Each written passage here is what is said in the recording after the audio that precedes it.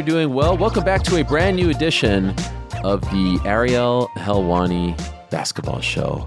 Really excited about today's show, and it's a bit of a different one. You know, we've talked to some big stars, some active stars, the likes of Kristaps Porzingis, talked to Michael Carter-Williams early on in our basketball show journey here. We talked to the likes of Action Bronson and most recently Kenny Smith. Today's guest isn't necessarily a household name, but a very important player in the world of basketball. He is the CEO of Euroleague, and they have a massive weekend coming up. His name is Marshall Glickman. He's been involved in the game of basketball for about 40 years. He is the son of the Hall of Famer, the legendary Harry Glickman, who founded the Portland Trail Blazers and is a legend, especially in the Pacific Northwest. And he himself, Marshall, in his early days, worked for the Portland Trail Blazers, worked for the NBA, eventually became the president of the Trail Blazers once he came back to the Blazers after leaving the NBA, and in the early 2000s worked as a consultant for Euroleague. Now, we're going to explain in the interview what Euroleague is. I'm not going to do that here because I'm not going to assume everyone knows what Euroleague is, but off the top, just think kind of Champions League if you're a soccer fan. They have a massive weekend coming up. Like I said, on Friday, they have their Final Four. It's Olympiacos against Monaco and Barcelona against Real Madrid. It's a tremendous brand of basketball. There's a lot of passion. There's a lot of fire. There's a lot of enthusiasm. There's a lot of loyalty. It's very much like European soccer, and I'm a big fan, and a lot of great players have come from the EuroLeague system to have great careers in the NBA. You know, a lot of them, they are household names, the likes of Luka Doncic and Kristaps Porzingis as of late. And so we'll talk about all of that, how he got this job as an American now, as only the second CEO in the history of EuroLeague. Talk about his early days with the Blazers and the NBA, working with the late, great David Stern, and also his vision for the future of EuroLeague. A new deal with ESPN was just signed, perhaps some, co-promotion, if you will, with the NBA. It's a really great conversation about the business of European basketball, the task to grow the league and to make it more popular, especially in massive markets like England and France, which, basketball isn't as popular as soccer these days. So we cover all that and a whole lot more. Really enjoyed the conversation with Marshall Glickman, and I hope you do as well. Without further ado, here's my chat with the CEO of EuroLeague, Marshall Glickman. It's an absolute pleasure to be joined today by the CEO of EuroLeague, the great Marshall Glickman, who is in the midst of probably the busiest time of his year with the semifinals on Friday, May 19th, finals on Sunday, May 21st, but he is kind enough to be taking out some time out of his very busy schedule to join us here to talk about the EuroLeague, which I am a fan of and have been looking forward to this chat for the last few weeks. So first off, Marshall, thank you so much for the time. Really appreciate it. Thank you. It's nothing but a pleasure. Well, and especially during this busy time, we really appreciate you taking out some time. I've often had a soft spot in my heart, if I can say off the top, for Maccabi Tel Aviv, who never really do much on the global soccer stage, but are often powerhouses in the world of Euro basketball. They did not make the semifinals, but you have a tremendous quartet of teams that are about to play on Friday, Olympiacos and Monaco, and then how about an old-fashioned El Clasico between Barcelona and Real Madrid? As we enter the semifinals, I want to ask you to kind of preview those matchups for the fans. But first, can I ask you this? You are about to wrap up your first season as CEO of EuroLeague. How would you assess this first season for you in this role? Quite a journey, quite a learning experience. Last I checked, Europe is not a country. Some Americans think that Europe is a country, not me. I've been here for a while, but it's more and more clear that there are significant differences in mentality, culture, economics, politics, nationalistic, history between countries, between regions sometimes. And then it all comes together around this sort of community of EuroLeague basketball, which is both the opportunity and something that I think is very positive and differentiates EuroLeague from really any other sports property in the world. But it also creates a certain amount of challenge for the CEO. So I enjoyed dealing with those. But what it means is there's not a convenient one-size-fits-all solution to anything. And so I've had to learn to be flexible and nimble and responsive to the different needs and the different realities of all of our markets. Tougher job than you thought it was going to be?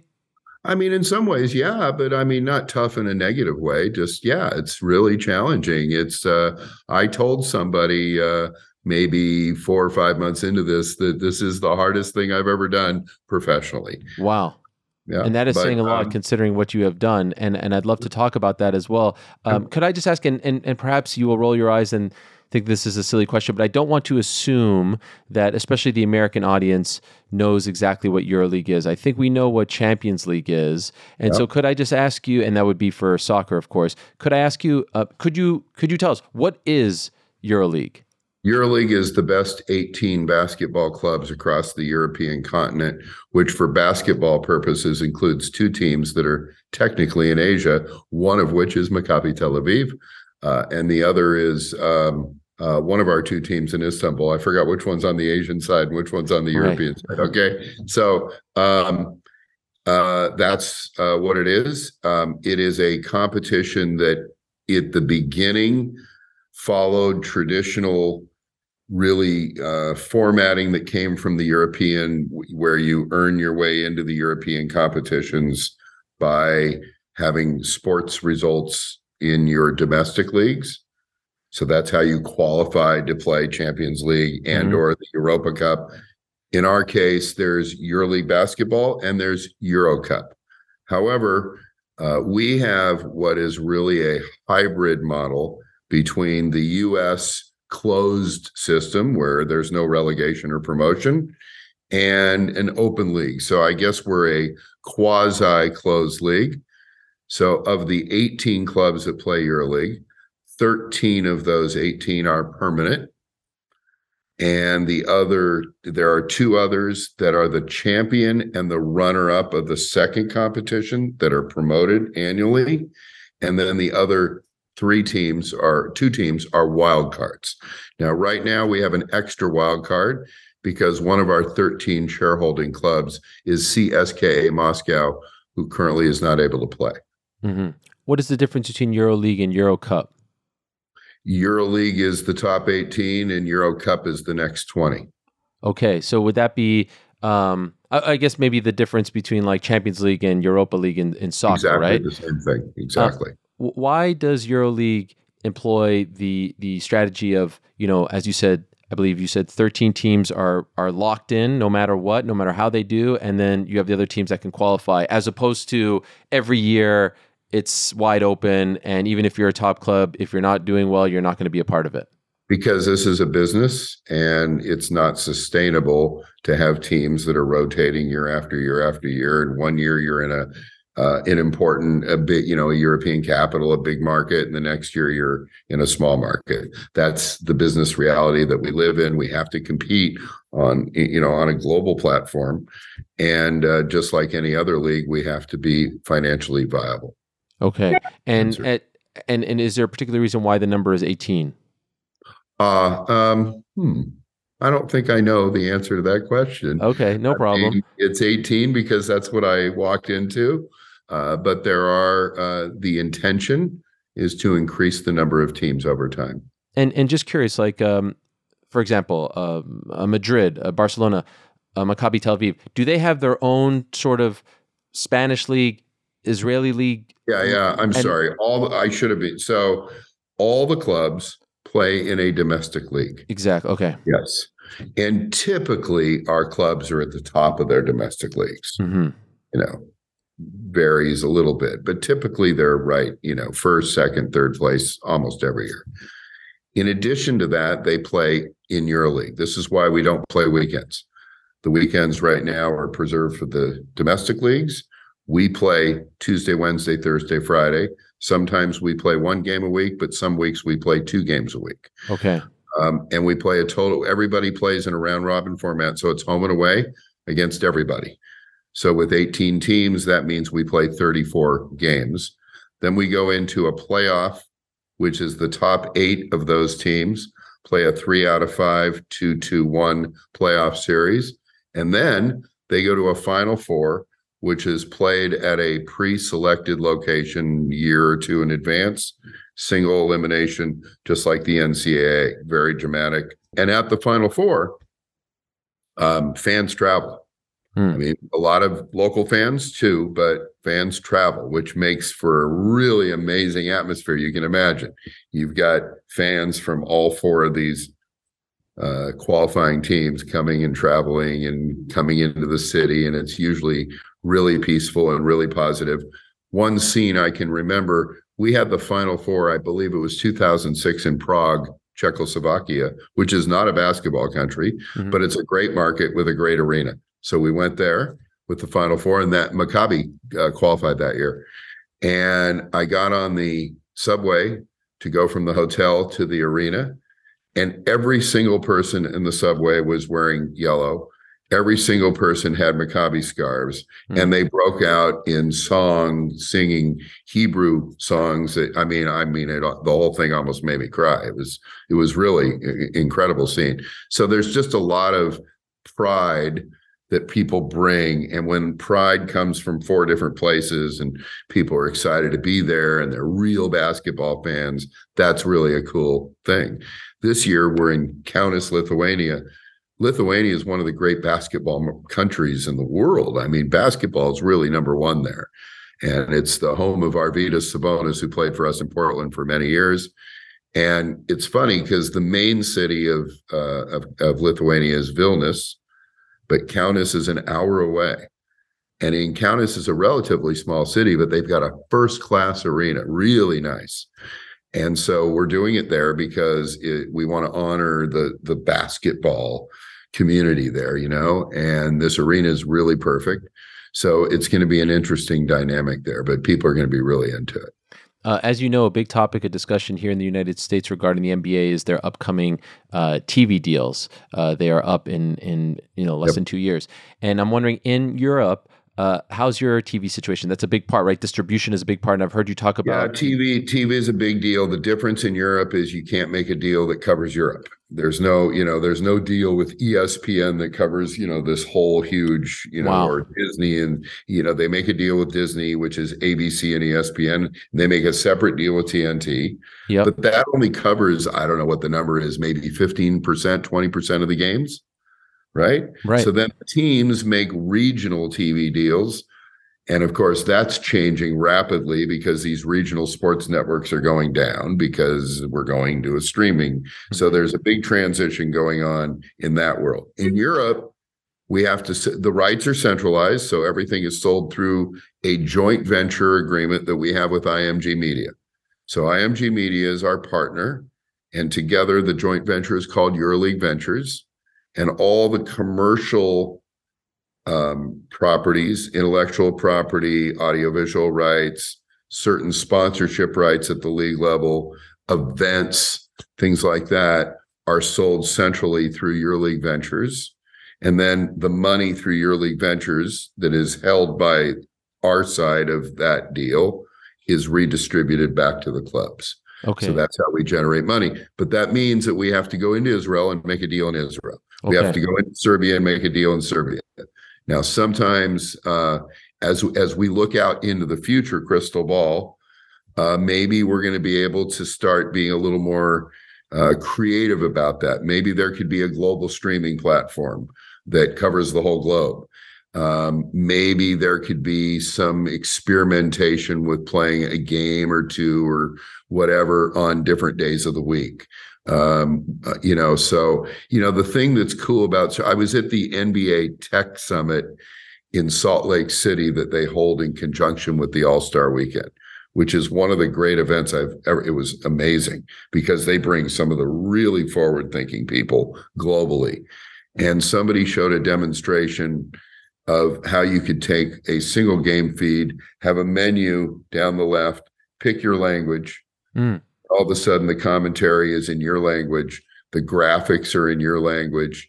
And then further customization. So maybe you want to watch the player cast feed, which is 2 players like the Manning cast, with the NFL. Maybe you want to watch a feed that's oriented to kids. And that's what the NFL has done with Nickelodeon. Brilliant. It's brilliant. Maybe you want to watch something that's oriented because you're wagering on the games. So for the bettors.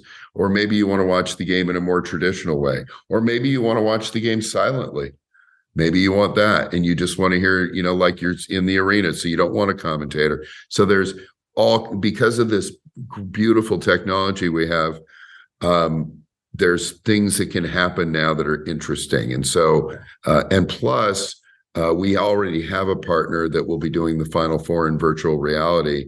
And it's, we're reaching a small number right now, but when you put on the headset, when you put on the Oculus headsets and watch a game as though you're like in the middle of the court, it's really an awesome That is experience. tremendous, yeah. And so things like that are picking up. And interestingly enough, we're talking about this, and you recently signed a deal with ESPN to broadcast the games. That's for next season, correct? No, yes, and no. Okay, tell me. It's a 2-year deal, but it includes the Final Four this coming weekend, next weekend. Tremendous. Has this been a blind spot for EuroLeague in the past? Because as someone who wants, I heard of Luka Doncic, I heard of Kristaps Porzingis, but it was always very hard to find how to watch these games. Now you're on ESPN, ESPN Plus. Is this part of why you're here, to try to make the league more visible in the United States? I mean, it's on my list. It's not. They didn't hire an American for that specific reason, because, but the truth is, the United States is the biggest basketball market in the world. It's a hugely popular sport. The NBA is amazing, and their marketing machine is the best I've ever seen. But there is, what we're selling is a different. It's basketball, yes, but it's a very different deal. My 22-year-old son, like most young people his age, is following the stars of the NBA, the 20 stars of the NBA, frankly, wherever they play. Now, he's from Portland, so he's a Blazer fan. But if Damian Lillard gets traded to the New York Knicks, I'm telling you, he's going to be a New York Knicks fan. He's into Damian more than the team.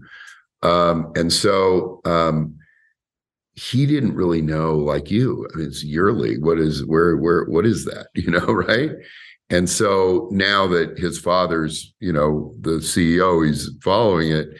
And what he's sending me WhatsApp messages in the middle of games now, because I got him his EuroLeague TV subscription. So that is a way, by the way, in the States. So we have a streaming app. It's relatively modestly priced, so people can watch also that way. But so what he's saying to me is, the talent level, the raw talent level in the NBA is higher, but the quality of the games and the intensity of every game, not just the playoff games, but every game matters. He's really picking up on that. I mean, he can't believe how hard our players fight to win. And it does make for crazy. I mean, and then the fans here, particularly in certain markets, but Tel Aviv being one of them, Belgrade being another one, Athens, Istanbul, in Spain too, these fans really are into it, really into it. That's kind of a carryover from soccer. Of course, right? Yeah, the chants, the songs. As long as it doesn't cross certain lines. Sure. And it stays safe and it stays clean. It's a wonderful thing. I took my wife and son to a Partizan game in Belgrade back in December, and I had never been there. It was unbelievable. I've never, all my life, been to an NBA game with that atmosphere. Never. Yeah. Not any NBA game. And I think that is part of the appeal that more people need to know about, because you watch a December game between, the Hornets and the Magic, it just doesn't really have any kind of soul. I hear you. You watch any of your games. I'm not going to criticize the NBA, but I'll say it. You said it. I don't think you need to be, a hater to say that. It's just an observation. But can I ask you about this? And I've heard you talk about the younger generation and your son as well. One thing that I think Adam Silver did a great job when he took over as commissioner is he leaned in to the internet, right? He was okay with letting people clip off things on Twitter, Instagram, now TikTok. Do you feel like that's something that EuroLeague should do? And are you noticing, are you okay with that? Because there's other leagues, as you know, that they'll try to strike all of that and take it down. But I think just letting it spread is ultimately better for the youth, because that's how they watch games these days, right? They're not sitting like we did in the 90s. Absolutely, and they don't watch whole games. They watch pieces of games. They watch highlights. They watch content that is not the game itself. They're interested in all kinds of stories around the games. They're interested in, the lives of play. There's a lot of things they're interested in. So I'm fully on board. Listen, I'm riding Adam's coattails. He's brilliant. And yes, I'm more than okay. Okay. So now if we could take a step back, your father, would it be fair to say was the one that sort of introduced you to the world of basketball? Now, I cover a lot of fighting, and I believe your father was involved in the world of promotion and events, like an old school promoter, if you will. Dare I say a couple of fights that he's promoted in his day as well? Am I correct with that? Matches. Boxing, yeah, that's what I mean. Old school. So I love that sort of thing. Did you follow in his footsteps? And ultimately, when you started to work for the NBA and then eventually the Blazers, is that how you got into this, or was it through some other means? Oh, I got in through nepotism. That is a true story. I can't pretend otherwise. I got out of college in 81 and I swore I would never work in the business, that I would never work for my father, because every kid coming out of college wants their independence. So I went to Los Angeles and got involved in producing jazz radio programs. So for a podcast guy, you should dig that. And worked for a really cool company called Syndicated Inc. And we made jazz programs and syndicated them out to jazz radio stations. We sold advertising around it. We worked with Wolfman Jack and his production people. It was really a cool experience. I wasn't making any money. It was hard to live. And so eventually I got back to Portland, and there was an opportunity at the Trailblazers. And so when that happened, I went in there knowing that everybody was going to know I was there because I had an inside way of getting the job. So I swore to myself that I was going to rise above that, and I was going to show everybody that, I was here to work. And I think I earned respect over time and kind of built my own reputation and my own independence. And the other pledge I made was never to go into my father's office during work hours, and I never did. And so that was good. At a certain point in time, I got to know David Stern actually before he was named commissioner. Back in the early collective bargaining days, he was the general counsel, but I made friends with him by being inquisitive. I knew he was interested in technology and what technology could do for his brand. And I knew he was a marketing guy at heart, even though he was a lawyer. And so I started calling him after hours, knowing his secretary would not pick up or filter the call. Mm-hmm. He would answer directly. And I always had, hey, Mr. Stern. And I engaged him in conversations about satellites and things. And that led to kind of getting his attention. And the next thing I know, they recruited me to the NBA. And I was, a lot of people were close to David, but I was there in the early days. There were 50 people in the front office. So I had a lot of access to him. And then over the years, after I went back to Portland, and my career rose considerably, particularly after Paul Allen bought the club.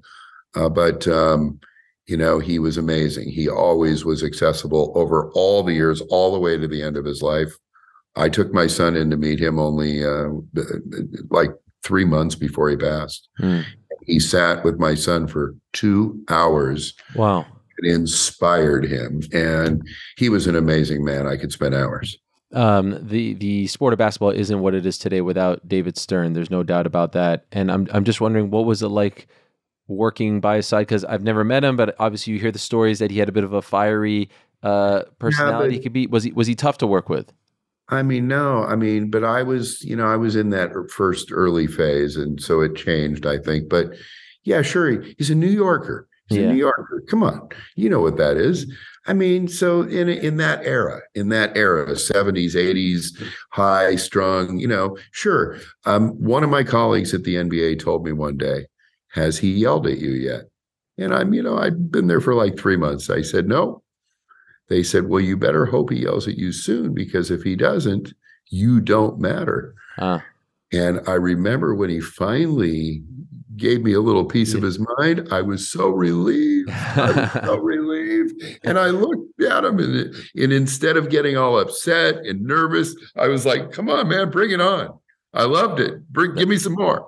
That is amazing. So, yeah, he would fire up, but he fired up. And, I got calls when I first moved to New York, and I didn't know anybody. And I'm coming from Portland, big city. I'm a kid.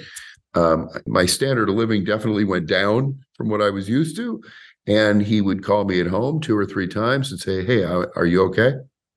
Wow. It's like, that meant so much to me that he took a few minutes to do that. He was a very, very good person, really.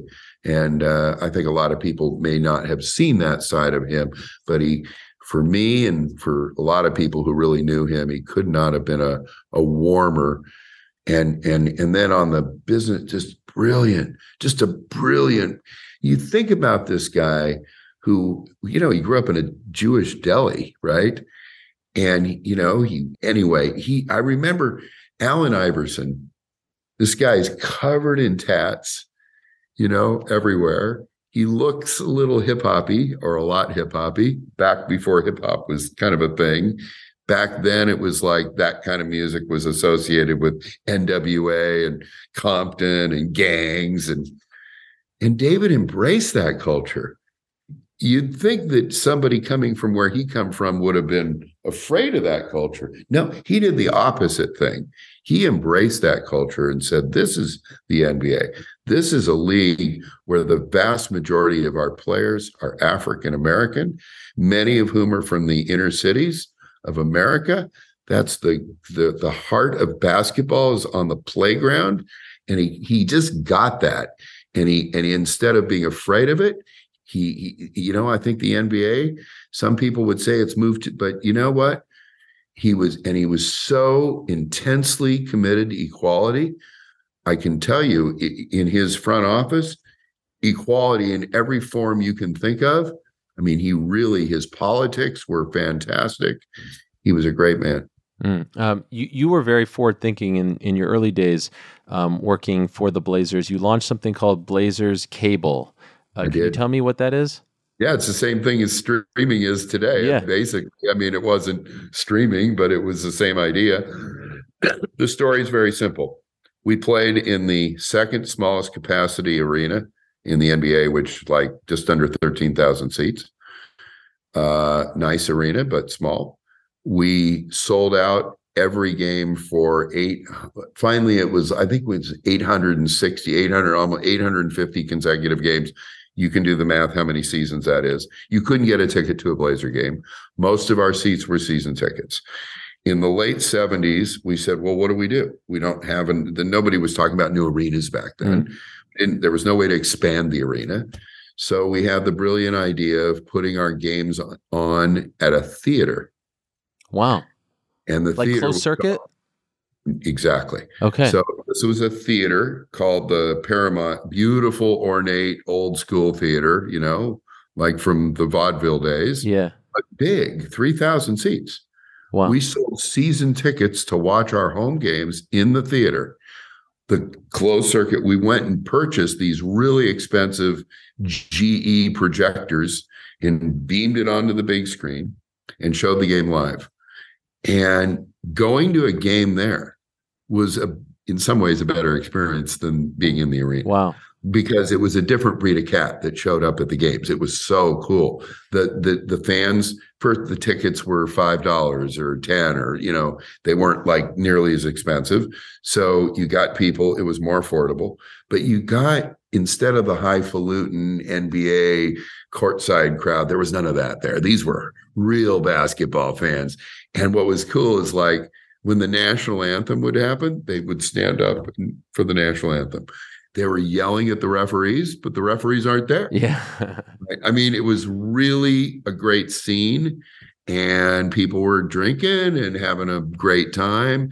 So what happened is then cable showed up, and they started stringing cable. But what we learned quickly is it wasn't just that. It was that you could address the signal. You could scramble a signal, addressable cable converters, they called them back then.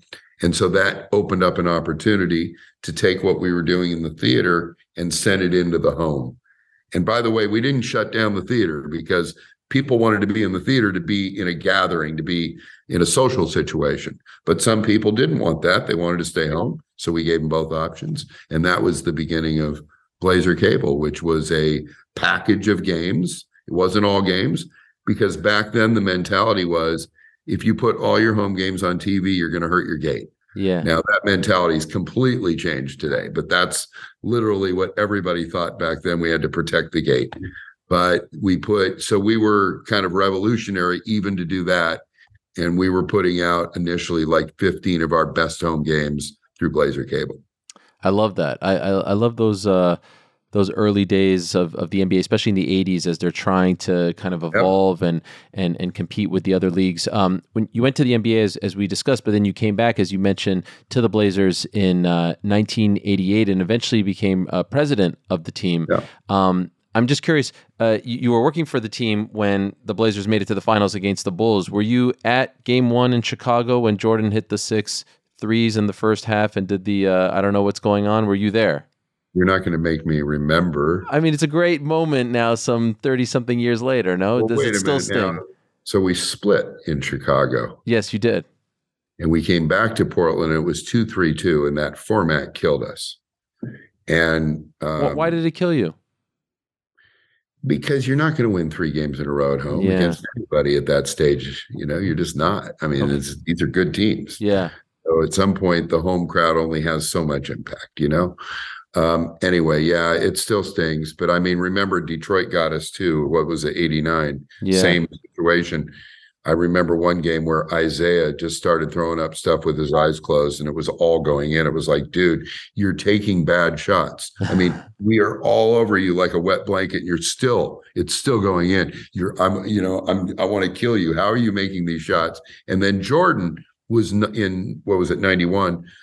92. 92, I meant. He was not known as a great long distance shooter, right? Mm-hmm, no.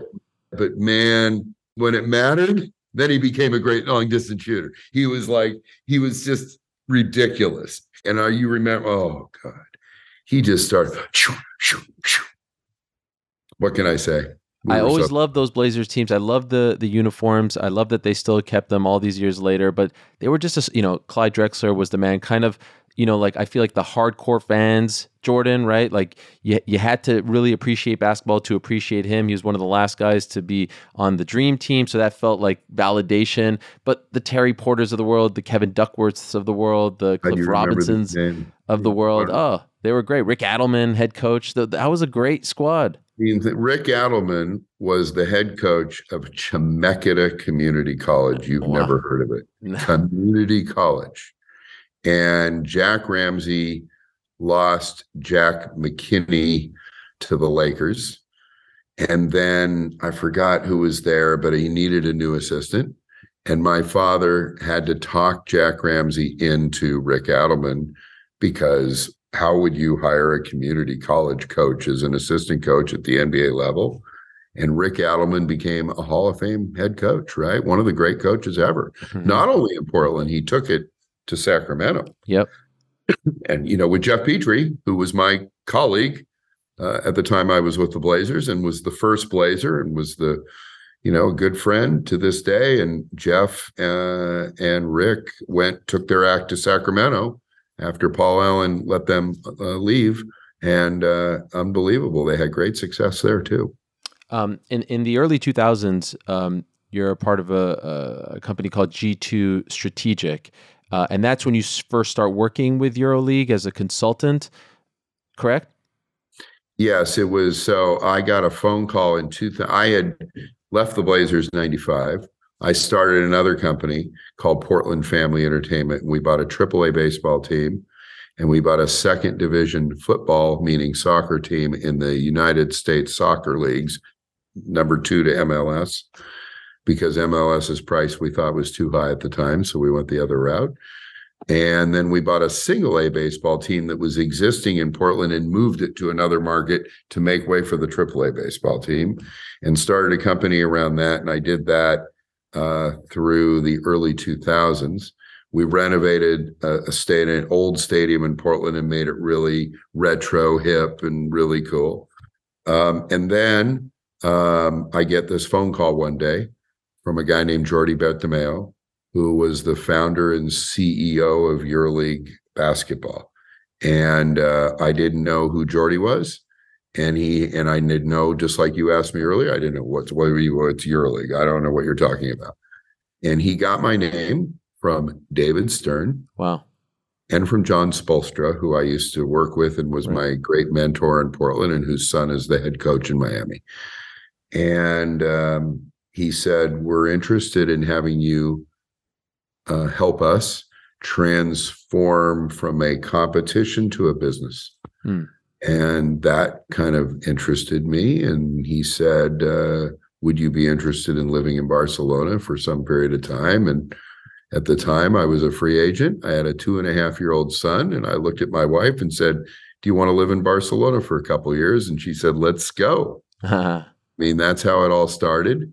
And then from that, I moved back to the States. I actually lived in Boston for 3 years. And that's when I launched G2 Strategic, because I saw that there was a opening for somebody with my background, but who had a sense of the other side of the Atlantic.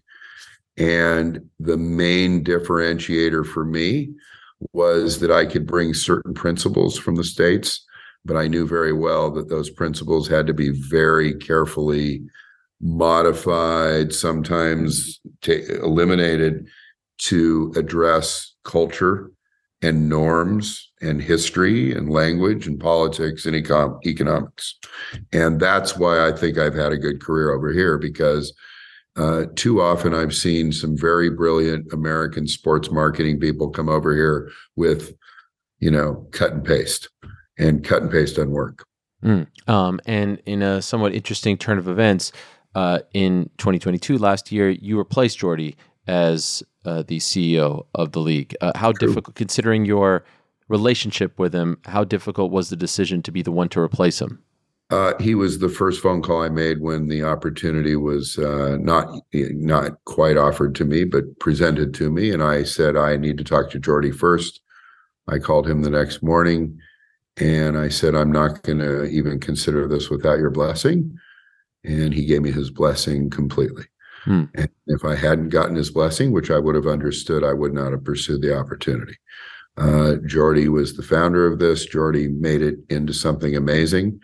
And like any company, things, sometimes just change happens. And I get that. I've been on his side of that too.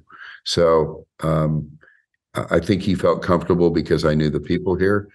And I knew kind of I knew a lot of the people at the clubs as well. I've been traveling on behalf of Euroleague for years.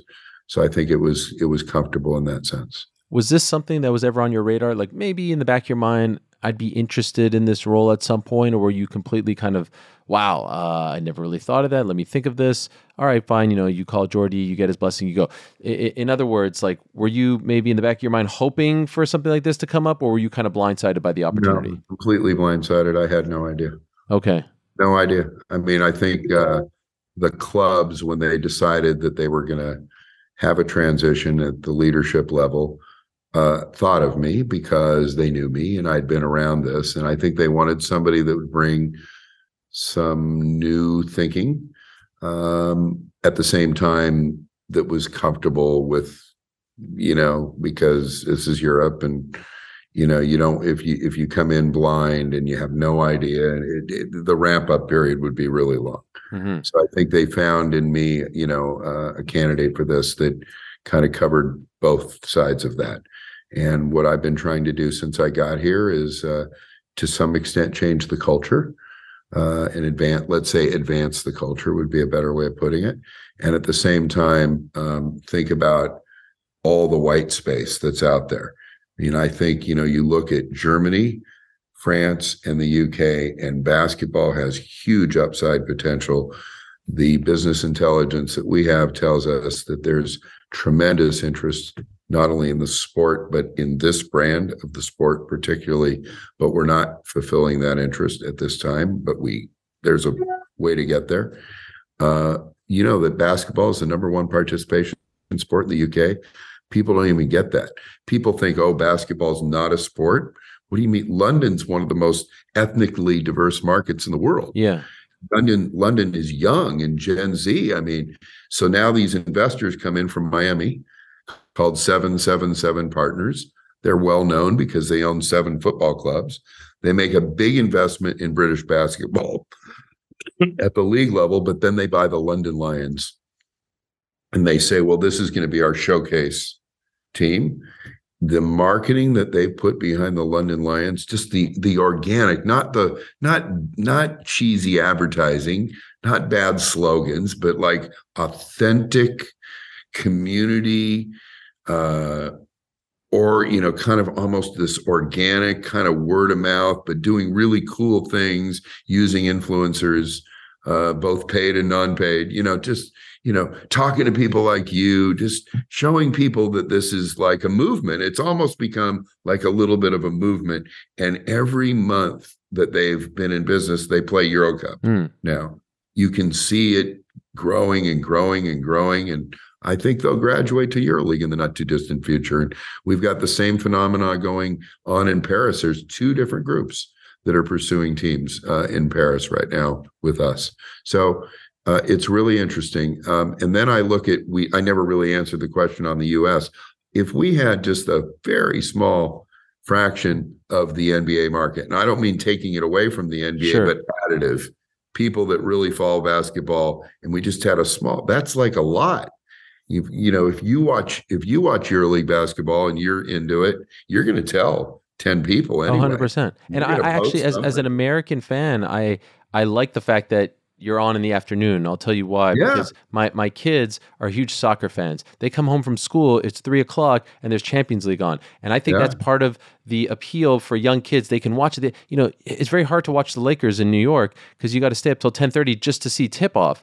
And so how big of a deal? Like, I think off the top of my head, maybe 3 or 4 times the EuroLeague champion has played the NBA champion in an exhibition game. I think that would be a great thing to revive. Are there discussions about trying to mesh the two in exhibition? You know, with the NBA, wouldn't that be great? I would love that. We have very good relationship with the NBA. We've had sort of, you know, informal and more formal meetings with the NBA, including when the NBA played in Paris back in January. We had a really great meeting with Deputy Commissioner Tatum and other people. And, you know, certainly I have that in my mind. It's probably not today's priority, but it could be next week's priority. I would love that. You know, in my mind, that should be called the World Championship. Okay. I don't think our friends at the NBA probably will go there, to be honest. And I think they're going to insist that 2 out of the 3 referees are theirs. But that's fine. You know, concessions. That's okay. Exactly. How do you get the fans in Europe to recognize that, you know, because the mentality is different for soccer, right? They know that their soccer leagues are the best, and they kind of look down on MLS, right? To them, MLS, how do you get them to recognize that, you know, European basketball is not the MLS, for lack of a better analogy, to their UEFA, if you will, right? That this is top tier stuff. Yeah, it is. I think the real basketball fans in the hardcore, let's call it hardcore basketball markets, you know, Serbia certainly, and Lithuania and Greece and Turkey, get that, you know, get it. But the challenge for us is that, you know, there aren't that many hardcore basketball fans in France and in Germany, and, you know, Italy is kind of somewhere in the middle. Spain, basketball is still really a big sport, but, you know, you've got 2 of the biggest football teams in the world here. So, you know, you're a little bit overshadowed in the media, especially the traditional media, still, you know, soccer, basketball. I mean, which is, some of that is just perception and not real, because the intelligence says something else. But it's not an easy thing to get across, I admit, particularly now that the media is so fragmented. It's so information everywhere. So I think we have to do things a little bit more, you know, you can't buy that. I don't think you could buy that. There's not some mass, we're not going to do the Just Do It campaign. And all of a sudden, one way I'm really interested, I would like to see a EuroLeague version of Drive to Survive because, and there's real interest in that, by the way. We're talking to all the top producers and they're all interested because here's what struck me. I went to a players meeting in October. There was one player from all 18 of our teams in our conference room. And I met an American kid who, believe it or not, is from Portland, Oregon, named Nigel Goss Williams, who plays for Real Madrid. And we started talking about why you're here. And basically, he was playing on an NBA team for 2 years. He was sitting. He was making really nice money. I mean, for not playing, he was making really nice money. He's told me he's making the same money at Real Madrid. Okay. So it's equal. And he said he made he does play at Real Madrid versus not so much. So that mattered. But he said the real thing was he's got young kids and the opportunity to give them some time being in a different culture. And I thought, God, the journey, I'm thinking 28% of our players are American kids, mostly African American, who come from big city America, who come over here and it changes their life the way it changed my life when I came in 2002. It's not financial. It's not any of that. It's just your perspective, your worldview. And I really like that a player just said that to me and it was a natural response. It wasn't a scripted response. And so I think about the journey that Americans take. Kyle Hines, I've become really friendly with, super cool guy from North Carolina, but he played in Moscow. This dude, now he's in Milan now, but he played in Moscow. I mean, what's that like? And that's it, those storytelling around all that. And then the other way around, these European guys that went to the States, maybe they had a cup of coffee in the NBA. Maybe they kind of struggled through 3 years and then they came back here and they're big stars because here it's not because they're less talented. It's because the system here is a much different system. These coaches control, it's more college-like here. It's more coach oriented, but it's kind of cool. I mean, it reminds me of Jack Ramsey in '77. The Blazers, right? They actually run plays. They actually come down and run a set play. And when it's executed perfectly, a guy gets a layup, which is that's what you're trying to do, get an easy shot. At the NBA, it seems like they're trying to get a hard shot. Yes. And right? Yes. They're taking like the lowest percentage shot repeatedly. And sometimes the quality of the athletes, you watch guys like Curry and Damian in Portland, and it's like, whoa, it's amazing. Some of the shot making is really incredible, and that's cool. But when it's all the time, it gets a little redundant. I actually heard I was reading an interview, with Saranis Jasikevičius, who's the head coach of Barcelona, I believe, and he was talking about how he despises the NBA brand of basketball. Now, again, I don't want to crap on NBA. They are the best, but there's a great appeal, especially when you watch your broadcast, when you watch your product with the crowd, with the chanting, and then just the intensity and the way the game is played. It is a very appealing brand of basketball. Just a couple more questions, and then I'll let you go, and I really appreciate the time. Is a challenge to try to maybe, for lack of a better word, convince the younger stars. I mentioned a Doncic, a Kristaps recently, hey, you don't need to go over there so early in your career. Maybe you could stay here, or is that just, like a reality of basketball in the world today? I think economic reality, if you have that level of talent, you're gone. Okay. And I accept that with, Victor is going to be number one. Yes. Next year, I forgot his name already. There's a player that plays for Tony Parker's team in Asvel. He's an owner. Parker. Yeah. Yeah, he's an owner, and Tony is a big deal in France, man. He is a big deal and a wonderful, wonderful guy. I've gotten to know him. He's a really great guy. But anyway, he's got a player who's playing off the bench for Asvel, and Asvel's not our top team right now, although he's going to grow it, who's going to be in the top 5 in the NBA draft next year. So you're going to get 2 impact players coming out of France 2 years in a row. There's a lot and Tony's got an academy in Lyon that I've toured, and it's amazing. I mean, he's bringing in kids 13, 14 years old who live there, who go to school there, and they're getting back. Because remember, you don't have college basketball. You don't have high school. They Right. don't play sports in schools. They play in clubs. Right. The creme de la creme go to these academies.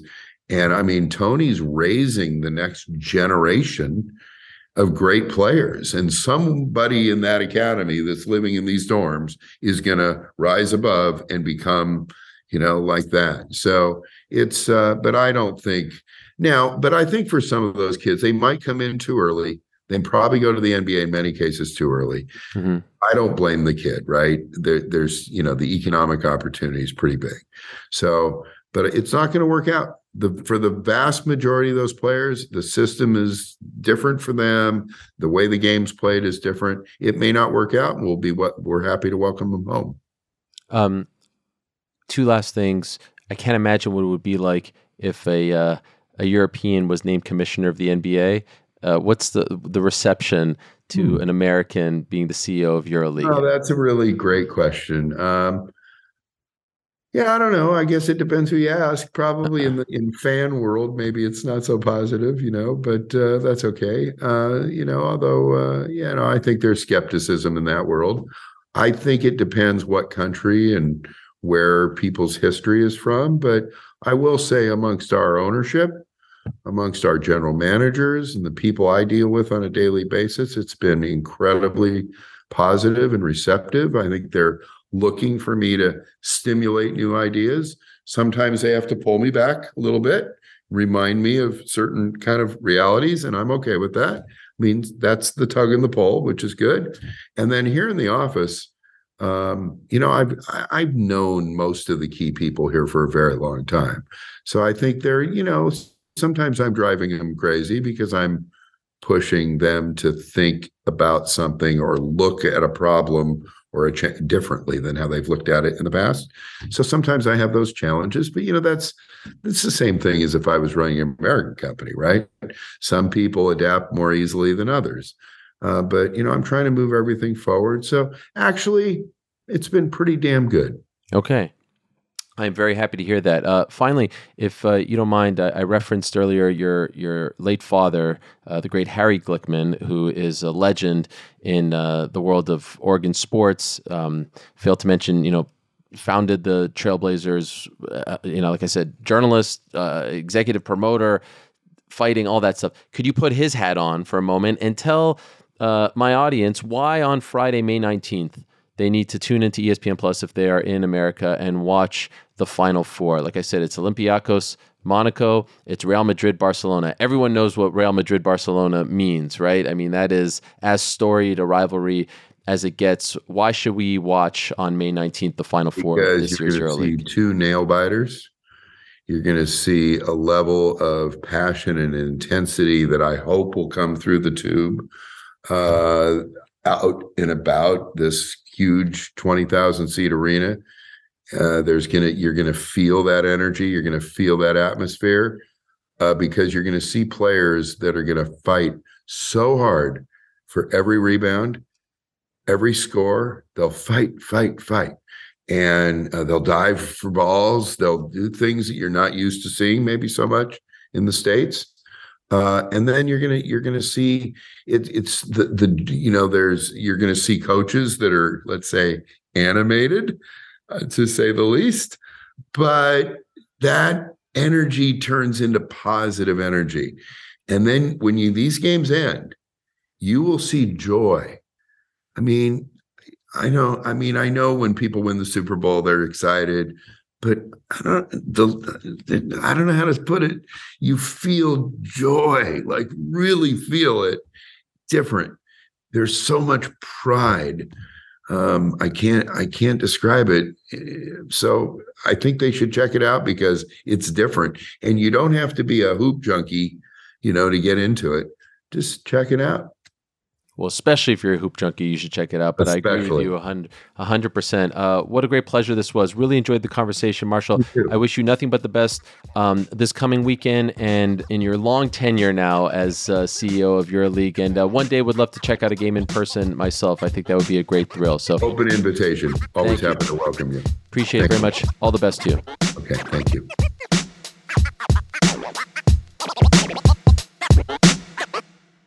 All right, that was great. And I'm locked in May 19th, Final Four, May 21st. You have the finals, Olympiacos, Monaco, Real Madrid, Barcelona. One of the things that I wanted to do with this show is not just talk about the same old, right? Of course, the NBA playoffs are in full swing right now, but there's no reason why on Friday afternoon you can't watch some great European basketball, and I'll be doing so. And I've always kind of kept an eye, as I said at the top of the conversation with Marshall, Maccabi Tel Aviv. I know of players who have played for them, Oded Katish and Omri Caspi and Doron Shefer. I mean, that was my European squad, and they've always had great success in Euroleague. They didn't make it to the Final Four this time, but watching their games is just an absolute joy. And just watching, the enthusiasm and the passion, the fandom over there is unlike anything that we see over here, even during the playoffs, the NBA playoffs, believe it or not. So if you've never checked it out, do check it out, May 19th, and then the finals, May 21st. I really appreciate Marshall's time. Thank you to Euroleague for setting this up. Appreciate them as well. And appreciate all of you for continuing to check out this program and supporting what we are doing over here. Please continue to rate, download, follow, subscribe, review, comment, all the things that you do. It does go a long way, and it really means a lot. All right, have a great weekend. Enjoy the hoops. Watch Euroleague. I'll talk to you next week.